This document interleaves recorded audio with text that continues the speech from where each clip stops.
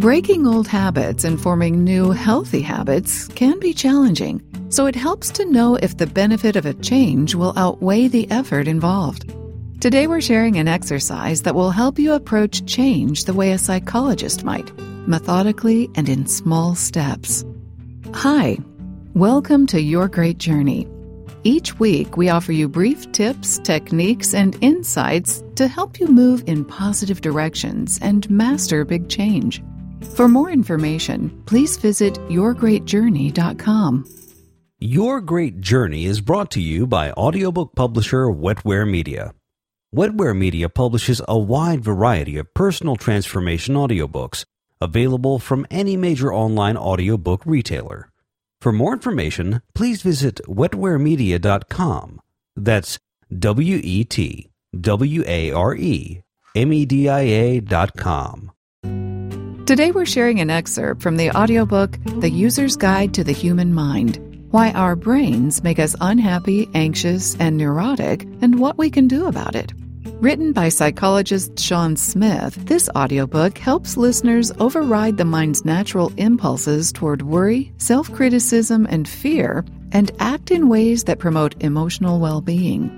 Today, Dr. Smith shares an exercise that's designed to help you discover what kind of changes will have the most benefit for you. These changes might be in the realm of diet, exercise, sleep, or any other lifestyle change you might be contemplating. The exercise helps you to experiment with small behavior changes to evaluate if they'll ultimately be beneficial for you. Think like a shrink. This exercise requires a commitment of up to 6 weeks, but it can yield a rich payoff. It's designed to help you discover what kind of changes best benefit you in the realm of diet, exercise, sleep, or any other lifestyle category you might be contemplating. You may wish to consult with a medical professional before making radical changes, and I don't say that merely as a legal formality. Many mistakes can be made in matters like diet and exercise, and there are helpful ways to ease the transition into new habits. We want your efforts to result in positive lifestyle changes rather than discouragement. For that same reason, it's important to start small. The goal is to experiment with small behavior changes in order to see if they're beneficial. If so, they can be expanded upon. There are 5 steps involved. They require a bit of diligence, but very little time. 1. Choose an area of focus: diet, exercise, sleep, or some other lifestyle change that's important to you. Identify some small change you would like to experiment with, such as abstaining from caffeine or going for a walk each morning. 2.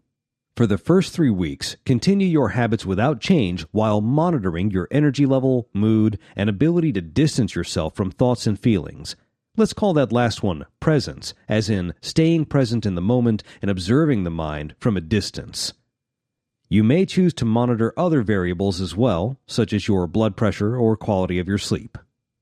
At regular intervals each day, for example 10 a.m., 3 p.m., and 8 p.m., rate your variables using a 10-point rating scale. 1 equals the worst, and 10 equals the best. Record any other pertinent observations, e.g., good day at work, argument with spouse, and so on.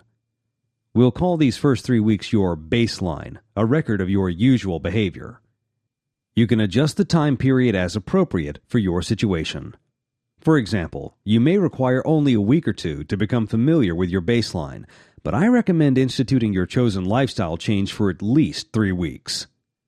That should be enough time for you to adjust to the change, working through caffeine withdrawal, for example, with time left over to develop a clear understanding of the effect. 3 weeks is also long enough to give you a good start on your habit should you choose to keep it. If you feel ambivalent about keeping the new habit, you can always return to your baseline behavior for a while to see what changes you notice. 3. After the first 3 weeks, institute the behavioral change. Write down the change you've chosen to make. For example, decrease caffeine use by 2 cups a day, walk 15 minutes each day, or go to bed by 10 p.m.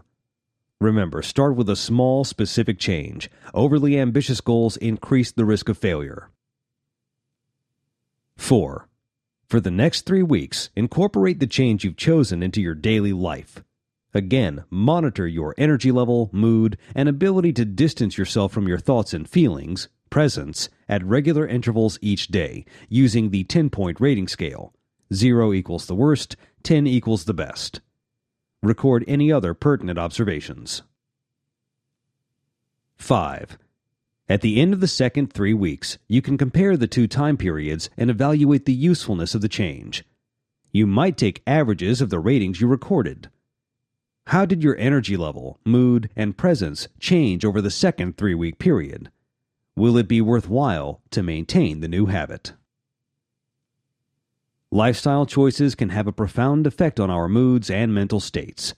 That, in turn, can affect the ability to distance ourselves from our own minds. Thanks for listening to this excerpt from the audiobook, The User's Guide to the Human Mind, Why Our Brains Make Us Unhappy, Anxious, and Neurotic, and What We Can Do About It. You can purchase the complete audiobook from any major online audiobook retailer. If you'd like more information, please visit yourgreatjourney.com. Please be sure to subscribe to the show so you don't miss an episode. And if you like the show, please rate it and review it. And please share it with friends who might also enjoy it. Thanks for listening. Have a great week. Your Great Journey is brought to you by audiobook publisher Wetware Media. Wetware Media publishes a wide variety of personal transformation audiobooks available from any major online audiobook retailer. For more information, please visit wetwaremedia.com. That's WETWAREmedia.com.